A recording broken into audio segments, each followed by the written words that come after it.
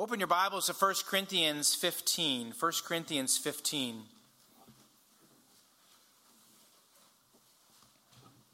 First Corinthians chapter 15. Well, it was the middle of the night, and a Christian family was fast asleep. It was a quiet, dark night in Jerusalem. Suddenly, though, there was a pounding on the door. The torch lights flashed outside of their windows. The door crashed open. Soldiers with swords swarmed the rooms. The family awoke, confused. Children were crying. Burly soldiers yelled and pushed and threatened. Grandpa fell to the ground. Mom and Dad were bound, dragged out of the house, taken and dropped in a dungeon in Jerusalem. That prison was full of other Christians as well. Who could do something so cruel? Well, according to the Apostle Paul in Acts 22 in his testimony, he was the one who did things like that. In Acts 22:4, he testifies before he came to know Christ as his Savior, he persecuted the church. He persecuted Christians to death, binding and delivering to prison both men and women. Not there yet. He wrote about in his testimony in 1 Timothy chapter 1, verse 13, that he was a blasphemer, that he was a persecutor, he was an insolent opponent. I mean, he, before he came to Christ, was an angry, raging, religious fanatic. In fact, one of these stories appears in Acts chapter 7. When there was a man named Stephen, he preached the gospel, and so he was brought before the Sanhedrin. He was falsely accused. A mob besieged him. False witnesses lied about him. But Stephen, he was full of the grace of God by the power of the Holy Spirit. And he spoke to them and actually preached to them with courage and with humility and with peace and joy. In fact, so much so that they said that his face looked like an angel. Stephen passionately proclaimed the gospel to the Sanhedrin. He spoke of the Old Testament and how the Messiah was promised to come. And then he looked at that Sanhedrin and he said, "You are the ones who killed the righteous one." The scripture says that he was full of the Holy Spirit. He gazed into heaven and he saw the glory of God. Imagine that. Jesus was standing at the right hand of God and he said, "Behold, I see the heavens opened, the Son of Man standing at the right hand of God." He saw the risen Christ. But when he said he saw that, a mob grabbed him, dragged him outside of the city. They hurled stones, crushed his body and his head, and they murdered him. And the one who oversaw that whole thing was a man named Saul, Paul. How could this man be so cruel and hate-filled? Well, this was Paul without the grace of God. Paul was a great sinner, terrible sinner. But greater than Paul's sin was the grace of God. You see, Paul was traveling down a road, the road Damascus. He was going to another city to do this very same thing in that city to Christians. And God's grace appeared to him. Christ spoke to him.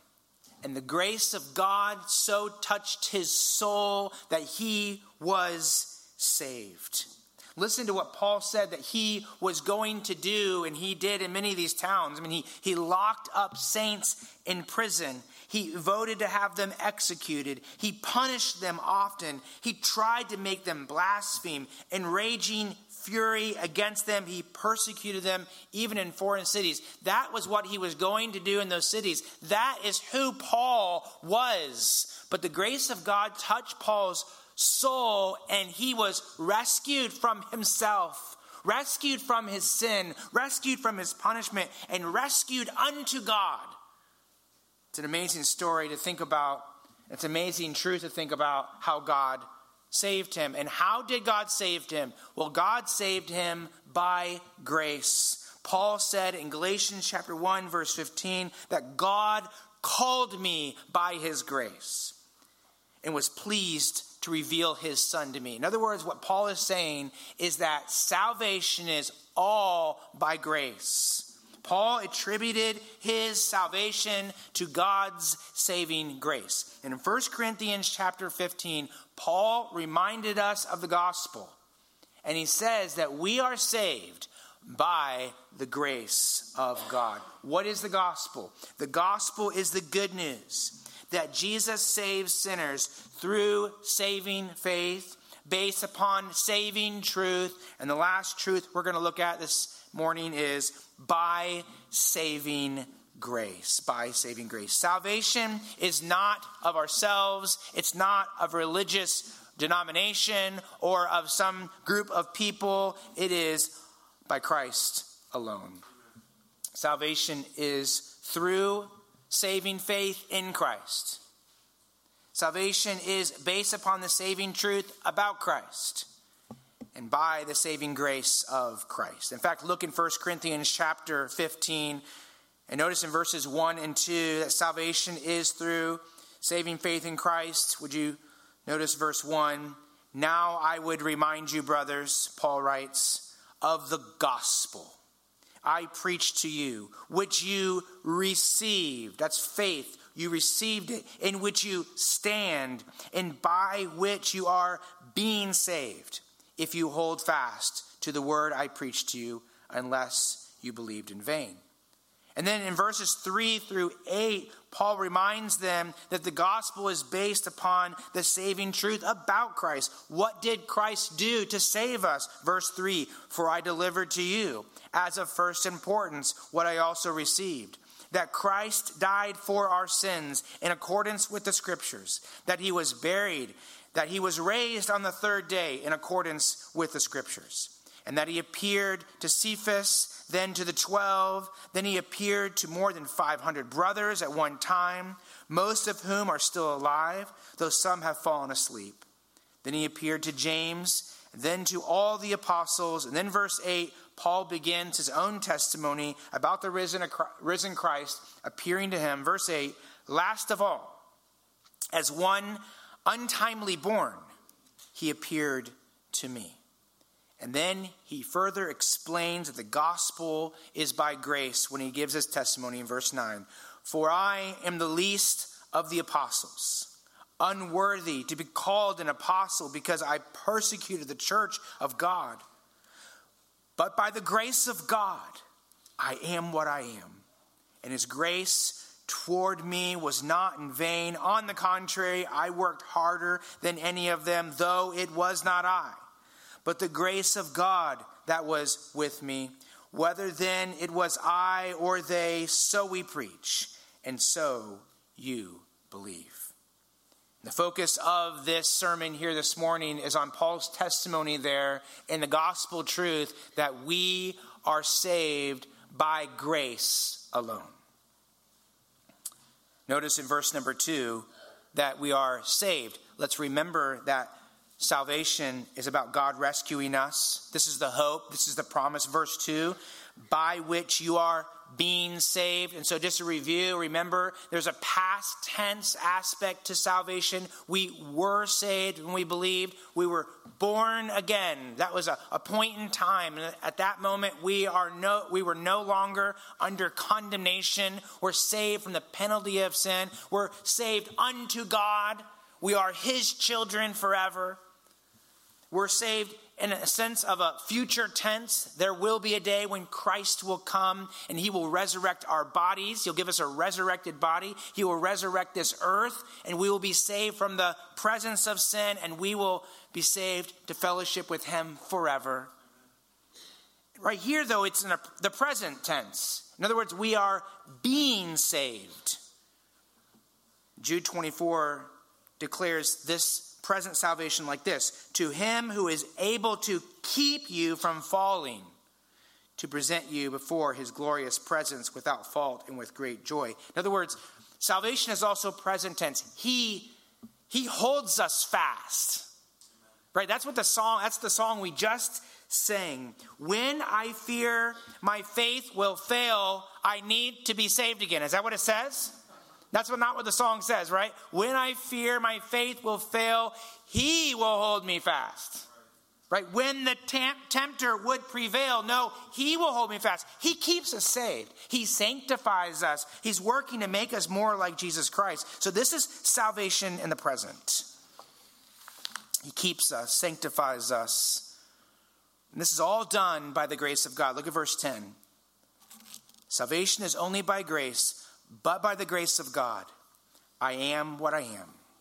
And his grace toward me was not in vain. Before we go any further, we must again remember what grace is. Grace speaks of God's disposition toward undeserving sinners. Grace is God's love in action. Grace is God's love in action. Grace is what flows from the eternal, loving heart of God to those who don't deserve his love. Grace is the kindness of God towards those who have done nothing to earn it. Grace is a word that describes the powerful, loving hand of God in our lives. So this is my definition of grace. I've given this before, but you can write this down again if you don't have it. Grace is God's work of love to those who don't deserve it. And friends, can I tell you, that's every person on this earth. No one deserves God's work of love, but he offers grace. And one of the aspects of grace is common grace. That is, that all creatures on this earth experience an aspect of God's grace in that God gives them life. He gives them provision. They get to enjoy this beautiful, wonderful world that God has given to us. Psalm 145:9 says, the Lord is good to all. He has compassion on all that he has made. So God has this common grace he extends to people. Jesus said in Matthew 5:45 that God causes the sun to rise on the evil and on the good. The rain falls on the wicked and on the good. The point is that God shows grace to many different people. In fact, Jesus even said in Luke 6:35 that God is kind to the ungrateful and the wicked. Why? Why would God do that?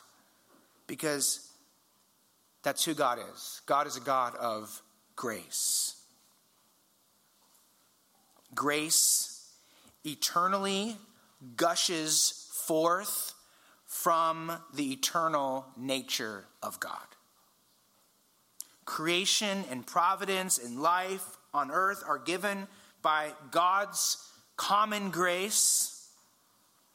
And so what should be the response of us, his creatures, to those just common graces in life? What should it be? Praise, right? Praise the Lord. I mean, did you wake up this morning, get out of bed and say, God, thank you that I'm alive? Like, that's God's grace that you're alive. Did you sit down with your food and you look at your food and you say, God, thank you for this food? When we say, or people say we give grace, what we're doing is we're saying, God, you're the one who gave this to me. Do we thank God for the blessings of our life? when you get that paycheck in the mail, or when you see it in your bank account, do you look at that and say, God gave that to me? Praise you, God. I don't even own it. It's not mine. God gave it to me. Well, you say, well, I worked for it. He gave you the job. Well, I got the job. God gave that job to you, and he also gave you the ability to do the job. The point is, it's all of God's common grace. And that's why, friends, we have these boxes in the back. That's why we give online. That's why we give to the Lord, not because we're trying to earn something from God, because God owns it anyways. And we say, it's yours, and we want to give you the first fruits of it in praise to you. Hey, kids, when's the last time you thank God for your parents? Do you realize having parents who feed you and let you live in your home, and especially if they love you, that's God's grace to you? But when we don't praise God, when we complain, when we gripe, when we moan, it's like spitting on the grace of God. It's like saying, God, you're not good, and your work is not loving in my life. And can I tell you, that's wicked, that's wrong, that hurts the heart of God. So there's the common grace, but then there's this special saving grace. Saving grace rescues the lost sinner from hell. Saving grace brings sinners into the family of God. Saving grace supernaturally, think about this, when you come to Christ and saving grace touches your heart, saving grace imputes the righteousness of Jesus Christ to your unrighteous soul, so that God declares you're righteous, not because you are, but because Christ is, and he's given that and put it on your account. Saving grace fills the empty soul with the all-satisfying joy of the Holy Spirit and fellowship of Christ. Saving grace eternally commits to fulfilling God's promises to you. That's saving grace. God's work of love to those who don't deserve it. And as we look at verse 10 here, we can see God's grace. But what I want to do is I want to go to the very beginning of 1 Corinthians. I want to show you God's grace throughout this book. So would you go to 1 Corinthians chapter 1? Because we could go through the entire Bible and we could see that God's goodness in our life, and particularly in regard to rescuing sinners, is attributed to his grace. But you can also see it here in 1 Corinthians. Look at 1 Corinthians chapter 1. 1 Corinthians 1. And look at verse 3. Paul greets the church, but the very first thing he really says to them in verse 3 is grace. Grace to you and peace from God our Father and the Lord Jesus Christ. Now you might read this when you're reading through the epistles and you think, oh yeah, it's a nice greeting. Is there a reason why he starts off saying grace to you?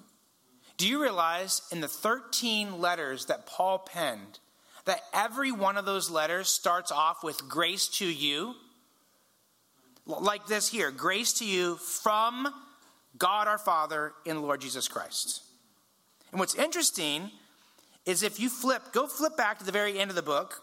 You're going to come back to chapter 1, so don't worry. But go back to 1 Corinthians 16. And notice 1 Corinthians 16, verse 23. So there were in 1 Corinthians, it's right before 2 Corinthians. 1 Corinthians 16, 23. Notice verse 23, how he ends the book. The grace of the Lord Jesus be with you. So go back to 1 Corinthians 1, so I don't lose our place there. So he starts 1 Corinthians 1 by saying, the grace of God to you, grace to you, and then he ends with saying grace with you. In John Piper's book called Future Grace, he explains what his perspective on this and why he does this. And he says he believes that he starts off with grace to you because Paul is about to write Holy Scripture. And this is from the Holy Spirit to these individuals. So he's saying, I'm starting off this book by saying, listen to this. I'm about to say to you, or really write to you, what God has to say. So this is God's grace to you. We all have these phones in our pockets, in our purses, or whatever else you have them stored. In order for those things to work, there must be power to that device. You have to plug that device in. And our souls are like that device. Your soul cannot work, cannot fellowship with God without grace. And so Paul's letters here are like grace to you. It's like he plugs in your soul to the supernatural power source of grace. In fact, in Acts chapter 14, verse 3, Acts 20, verse 32, the writer Luke, the historian Luke, describes Paul's preaching the word of God as this: the words of his grace, the words of God's grace. In other words, the scripture right here, this is grace to you. When you get up in the morning and you read God's holy word, that's grace ministering to your soul. It's how God lovingly works in your heart to comfort you, to encourage you, to build you up. That's why it's so important that we're in the Word of God. When you gather with the church here under the Word of God, this right here, what we're doing, is a means of God's grace. God is loving his church by communicating his word to his people and building them up. And it's a powerful work. That's why we must commit to sit under the preaching of the grace of the Word of God. So it's grace to you. And then at the end of the letter, it's grace with you. Why the difference there? Well, this is what Piper writes. Grace does not stay locked up in the scroll in the safe. It's not like grace stays in the book here. He says that grace goes with you because Christ goes with you by the power of his Holy Spirit. So it's like the end of the book. He's saying, now you received grace, and now go with the grace of God. And then look at verse 4. I mean, he talks about grace again. And he praises God for saving grace in Jesus Christ. Verse 4 of this is chapter 1 now, 1 Corinthians.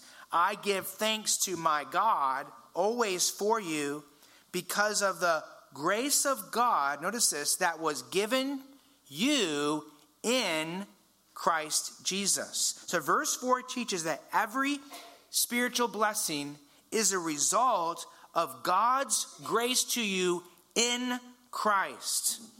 Grace comes from the Father through the Son by the Holy Spirit. In other words, grace is the triune work of God.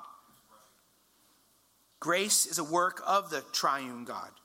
It's one God who is Father, Son, and Holy Spirit. And the Father is the head. He's the governor of grace. The Son did the work on the cross, and he, through his cross work, provides grace.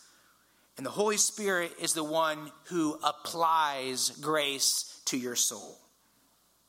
Grace is like a gushing stream that flows from the heart of the Father through the cross, directed by the Holy Spirit to the undeserving soul. Grace is like a gushing stream that flows from the heart of the Father through the cross of Christ, directed by the Holy Spirit to the heart that's undeserving. So he says the grace of God was given to you in Christ Jesus. And it's so important for us to understand this in grace. And that is that grace is from God. There's no other source of grace. It doesn't come from anywhere else but God. It starts with God. He first and foremost is the source of grace. And what makes grace grace is that it comes from him and not from us.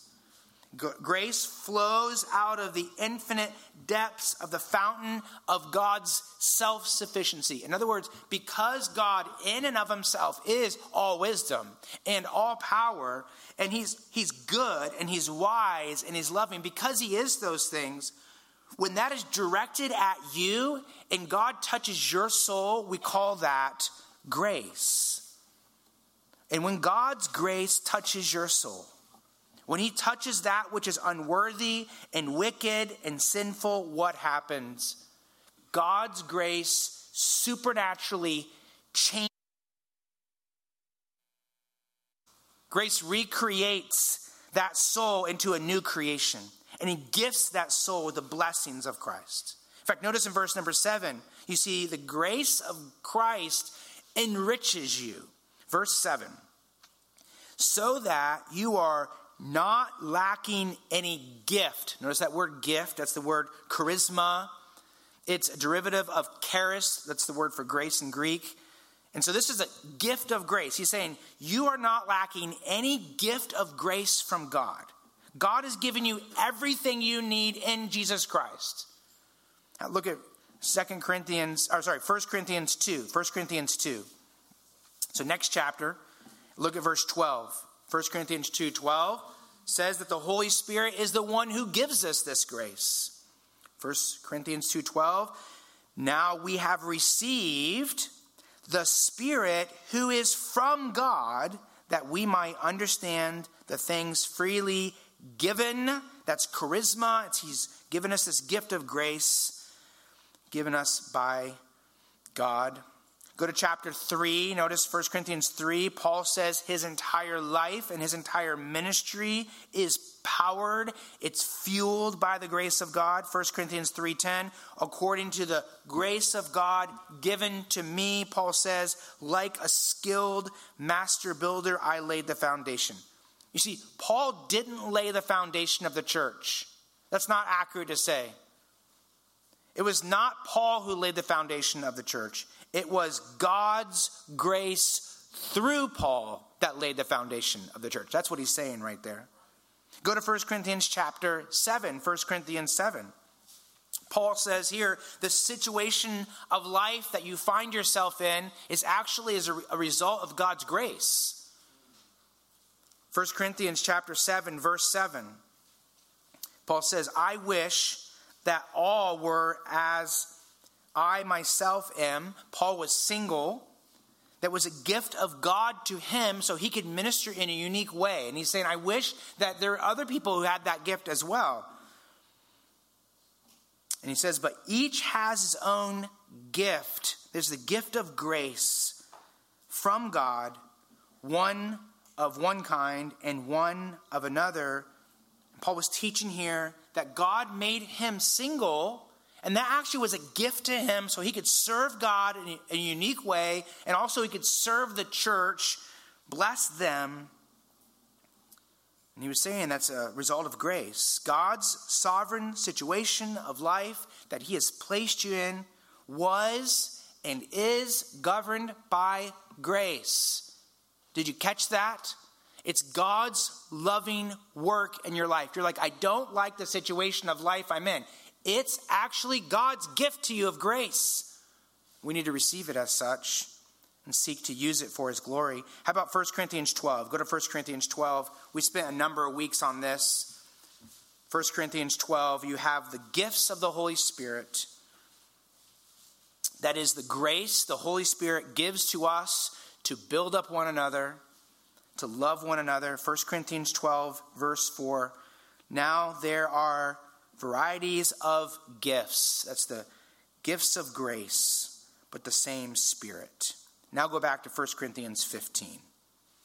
These are just a few select passages to show us that God's grace is throughout our lives. In 1 Corinthians chapter 15, verse 10, notice Paul's testimony that his identity as a believing apostle was due only to the grace of God. But by the grace of God, I am what I am. And his grace toward me was not in vain. So first of all, notice this. God's grace explained Paul's identity. In other words, who Paul is or who Paul was.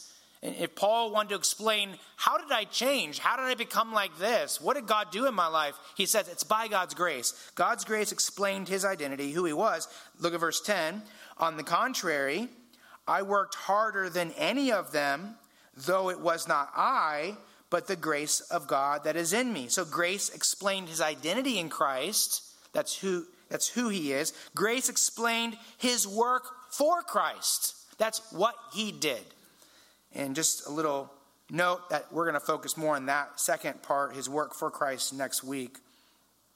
Paul was saying here, though, every aspect of his life, his salvation, his ministry, his work, everything was gifted by God, empowered by God. It's called grace. And Paul did nothing to deserve God's work of love in his life. He did nothing to earn it, to merit it. And can I tell you, soul, one created by God, there is nothing that you have ever done to merit anything from God. God never saw a spark of goodness in Paul and was like, oh yeah, that's a good candidate for salvation. It's the exact opposite. Paul was an abuser, a terrorist, a raging zealot. He led mobs to approve of executions. He enjoyed dragging women to prison. He tried to force them to renounce Christ. And here's the worst part. He did it all in the name of God. See, he was the worst type of sinner. Not only was he a terrorist and an abuser, but he did it in the name of God. So God did not look at Paul and say, oh, well, there's so much goodness in Paul. No, it's the exact opposite. And that's the same with us. God does not look at you and think, well, you're such a lovely person, I think I'm going to love you. No, you are loved by God because God chooses to love you. Because God loves those who are unlovely. Notice in verse number 8, he gives his testimony. Verse 8, last of all, as to one untimely born, he appeared also to me. So he was talking about Christ's appearance, as how he appeared to the apostles and other disciples. He appeared to them before the ascension. But for Paul, Christ appeared to him after the ascension. So he's saying it's like I was born at the wrong time. He wasn't really born at the wrong time, but it was so unusual. It wasn't like everybody else. Christ appeared to him in an unusual way. But this also is what made him an apostle. In order to be an apostle, you have to have seen the risen Christ and also been taught by the risen Christ. And so that is definitely what happened to Paul. So he's given his credentials saying, I am a true apostle, even though it's a little different than everybody else. But look at verse 9. He says, though I'm an apostle, I'm the least of the apostles. Verse 9, for I am the least of the apostles, unworthy to be called an apostle, because I persecuted the church of God. Apart from the grace of God, Paul says he was the least. He was unworthy. Now think about that, because if you were to rank all the apostles by human ideas, by human values, where would Paul rank? Who is it that spread the gospel around the Roman Empire? Who wrote half of the books of the New Testament? Who was the smartest apostle? Paul had the academic credentials. And he studied under one of the most intelligent academic minds of the Jewish people. He studied under Rabbi Gamaliel. 13 of the epistles in the New Testament were penned by Paul. In fact, if you look at the book of Acts, Luke predominantly records the works of Paul. It's like the works of the apostles, but it's like apostles Paul, If you were to look at Paul as an apostle and compare him to the other apostles, he, by human standards, is at the top.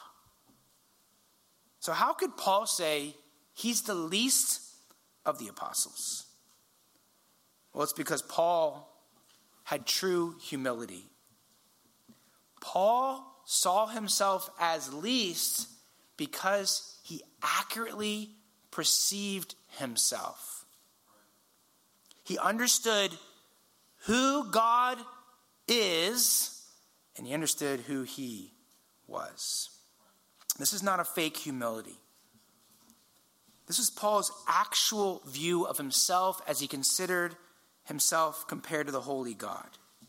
Who was Paul without grace? If he removed God's grace in his life, at the very end of verse number 9, he says who he was. I was a persecutor. I persecuted the church. And we think about Peter. We're like, oh, Peter, he denied Jesus.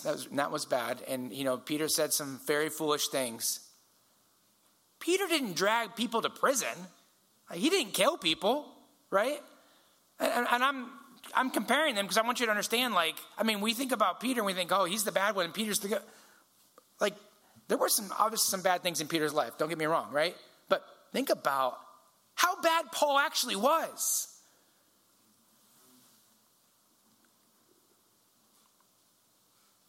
Why did Paul do that before he came to Christ? Well, it's because Paul was without the grace of Christ.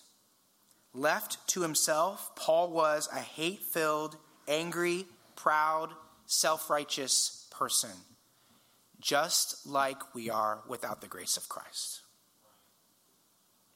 Left to yourself, you are a vile, wicked, self-centered person. The scripture says we are darkened in our understanding without Christ, hardened, calloused, given over to sensuality, greedy to practice every kind of impurity. Without Christ, that's the direction our heart goes. And that's why, friend, that's the worst thing God can do for us is give us over to ourselves. When we say, I'm going to choose my sin, and God says, you're going to choose your sin, you can have it. That's the worst thing that can happen to you, because that is a very lonely, dark, hellish place to be. And the only thing that can change your life and your perspective is God's loving work called grace. When God's grace touched Paul's soul and saved him, his perspective changed. He was overwhelmed with his sin. He no longer excused his sin. It wasn't like, this is how I grew up. I couldn't help it. Or, this is someone else's fault. This is what this person did to me or taught me. Or he didn't even argue that, I was pretty religious, though. I actually have a lot of the Old Testament memorized. God, don't you think that's a pretty good thing? He doesn't care. Doesn't impress God. No, he confessed, no, I'm a sinner. I'm the least. In fact, even think about this verse, 1 Timothy 1:13. Paul testified that he was a blasphemer, a persecutor, an insolent opponent. But what happened? What changed? The grace of our Lord overflowed to me with faith and love that are in Christ Jesus. You know the reason why Paul had faith and love? It came by the grace of God. And then Paul goes on to say, so here's a trustworthy saying and deserves full acceptance. Christ Jesus came into the world to save sinners. Then Paul can't help but say, of whom I am the foremost. He's not just the least of the apostles. He says, I'm the worst sinner. Was Paul putting this on? Was this just like Paul's way of saying, I want to be humble? No, this is Paul's true perspective. And you say, well, maybe this is because he just got saved, and this is his perspective after he got saved. And, he was remembering all that stuff, and he was thinking, that was really bad. I was the worst of sinners. No, actually, this was written at the end of his life. He'd been saved for years. He was an old man when he wrote this. And his perspective was that he was the foremost of sinners. And why is that? Why did he have this perspective as he got older? Because isn't it as you get older, aren't you supposed to think that you're a better person? Like you're supposed to be more like Jesus. And so the more you become like Jesus, the better person you are. So then therefore you think I'm better than I was and than all these other people are. Isn't that what it's supposed to be like? Well, Christ does change us and make us more like Christ. But here's the reality. The more we understand the grace of God, the more we understand the holiness of God, the more we realize how much we need the grace of God and how far short we fall of the glory of God. Thomas Guthrie perfectly pictured Paul's progression when he wrote this. The Christian is like the ripening corn. The riper he grows, the more lowly bends his head. And the truth is, spiritual maturity actually causes us to have a more lowly mind, to think in a way that's more humble about ourselves and more exalted about God. So that's why Paul says, by the grace of God, I am what I am. And that's this understanding that everything in my life that is a blessing, all of salvation, all of God's goodness is from his grace. And Paul didn't go around bragging about how much he knew, because all of his knowledge came from the grace of God. God's the one with wisdom. If he has any wisdom, where did he get it? It's from God. Paul's salvation is all from God. I mean, I could go through scripture after scripture to show this to you, but God predestined Paul by grace. Grace called Paul to salvation. Grace gave Paul repentance and faith. Grace caused him to be born again. Grace justified him. Grace adopted him. Grace sanctified him. Grace disciplined him when he did what was wrong, and Christ then forgave him by grace. Grace continued to forgive Paul. Grace gave him peace beyond all understanding. Grace placed him and equipped him in the churches to minister to souls. Grace sustained him, even though he had a suffering, a thorn in the flesh, and he just couldn't handle it. Grace actually was sufficient for him. He was content because of the grace of God in his life, and he had joy in prison because of grace. Every soul that was saved under his ministry, every church that was started, any fruit in his life was not a result of Paul. It was God's grace through him. God's love was activated in Paul. God's love was channeled through Paul. That's called grace. And I'm hoping that we get the point. I'm trying to hammer this in my heart and in your heart because I want us to get the point. And that is that it's by grace, by the grace of God alone, that we are who we are. And what gets in the way of grace? It's pride. Pride is believing that I am good in myself. Pride thinks the good I've done is because I earned it. I deserve this. Pride demands God do what I want because I'm pretty wise. If I was God, this is what I would do. That's pride. Pride looks at other people and thinks of myself as better than them. Pride compares. Pride justifies. Pride is a very high view of self. Peter and James wrote in their epistles, God opposes the proud. God opposes the proud. It's like, think about a peewee football game. And you have this little 26, pound little boy, and he's going to run the football. He's going to run across the line of scrimmage. And there on the other side of the line of scrimmage is Bryant McKinney.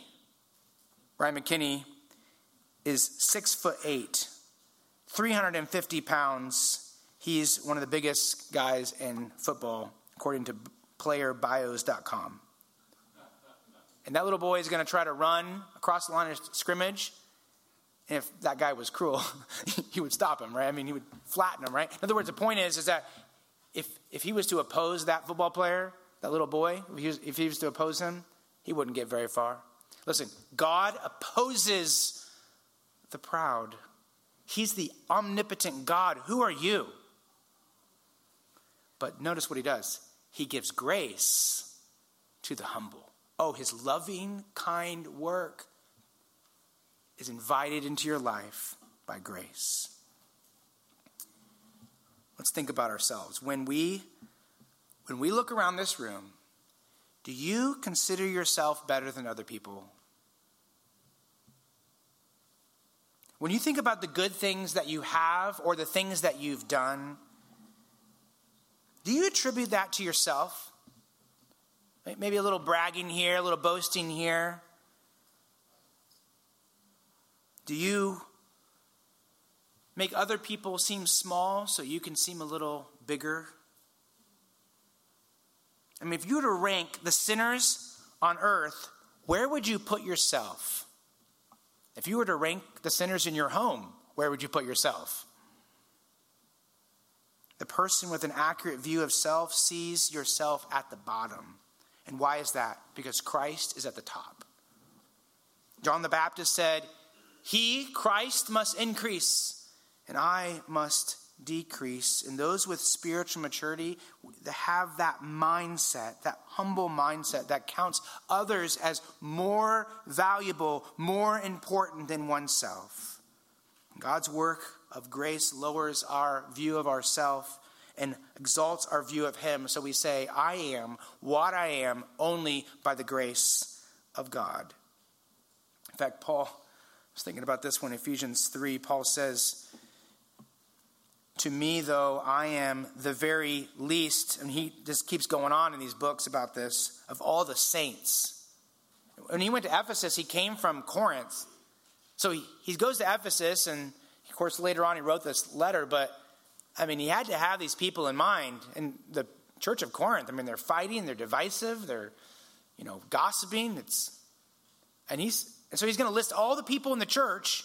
And where does Paul put himself? I'm the least. This isn't self-loathing. This is comprehending what Paul really believes he deserves. And that is nothing. See, God doesn't save sinners because they're good people. If you think, well, God saves me, or God does this for me, or God will do this for me, and that's in Christianity, right? Well, God will do this for you if you're a good person.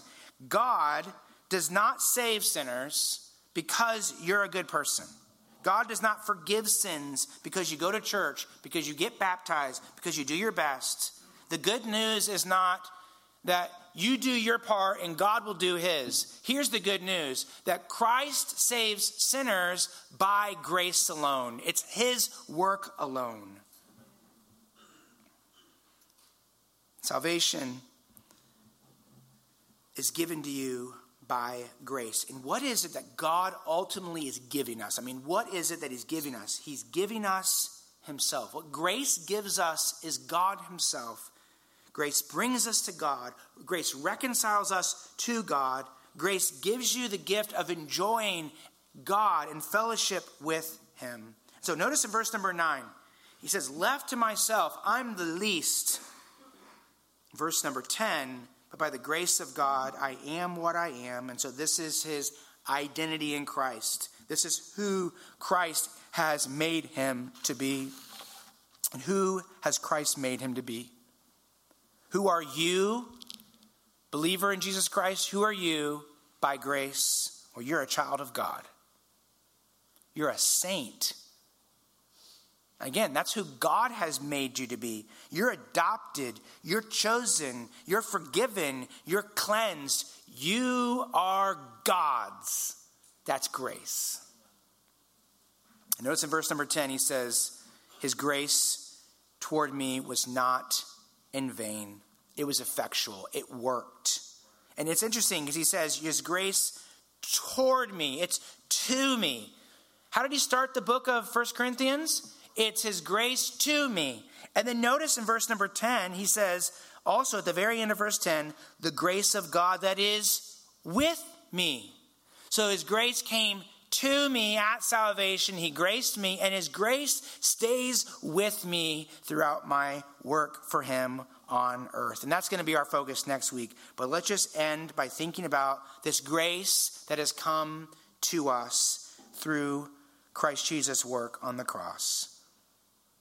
Christian, are you living and abiding depending upon the grace of God? When you consider yourself and you consider your life and you think about what's going on and what's happened, and who God is, do you consider God's grace? Do you recognize that you are only good because of the grace of God? That anything good you do is only good because of the grace of God? That everything in your life must be empowered and motivated by the grace of God? I am what I am by the grace of God. And then, friend, if you are in here without Jesus Christ, let me tell you, based on the authority of God's word, there's no person in here that is too far from God that his grace cannot reach. If you are without Jesus Christ, his grace can so touch your soul and transform your life and transform and change your eternity. It was December of 1772. John Newton was 47 years old, and he sat down to write a poem that we know as the song Amazing Grace. And he reflected on his life. You see, John Newton, earlier in his life, he was a slave trader. Like the worst of the worst, right? I mean, he actually went into Africa, stole people, kidnapped people, put them on a boat, took them over to America, and he sold them into slavery. Children, men, and women. That's really bad. That's wicked. But his mom prayed for him for years. He knew the gospel. In fact, he regularly took the Lord's name in vain. So he knew the name of the Lord, though he did not trust the Lord. He never humbled himself under the almighty hand of God. But he was on a boat one day on the ship. A storm came up. It was dark. The boat looked like it was going to sink. So he grabbed on to the boat and he cried out, "Lord, save me." And he wasn't just afraid of drowning, although that definitely was something that was a factor. But he knew when he took in that water in his lungs and he took his last breath that he would be in hell. He knew it. The weight of his sin was upon his soul. And so when he was crying out, "Lord, save me," he was crying out for God to have his grace rescue him. And you know what happened? He was rescued. So much so that he renounced that lifestyle. He actually became a preacher. And he wrote this song, Amazing Grace. And you know this song, right? Let's sing it a cappella, and then we're going to come up in a moment. We're going to have Jorge come up and lead it for us. Let's sing it the traditional way. Here we go. Amazing grace, how sweet the sound that saved a wretch like me. I once was lost, but now I am found. Was blind, but now I see. Actually, think about John Newton. I hope you're thinking about yourself and the amazing grace that God has given to you. Let's sing "'Twas Grace." 'Twas grace that taught my heart to fear, and grace my fears relieved. How precious did that grace appear the hour I first believed. How amazing is God's grace.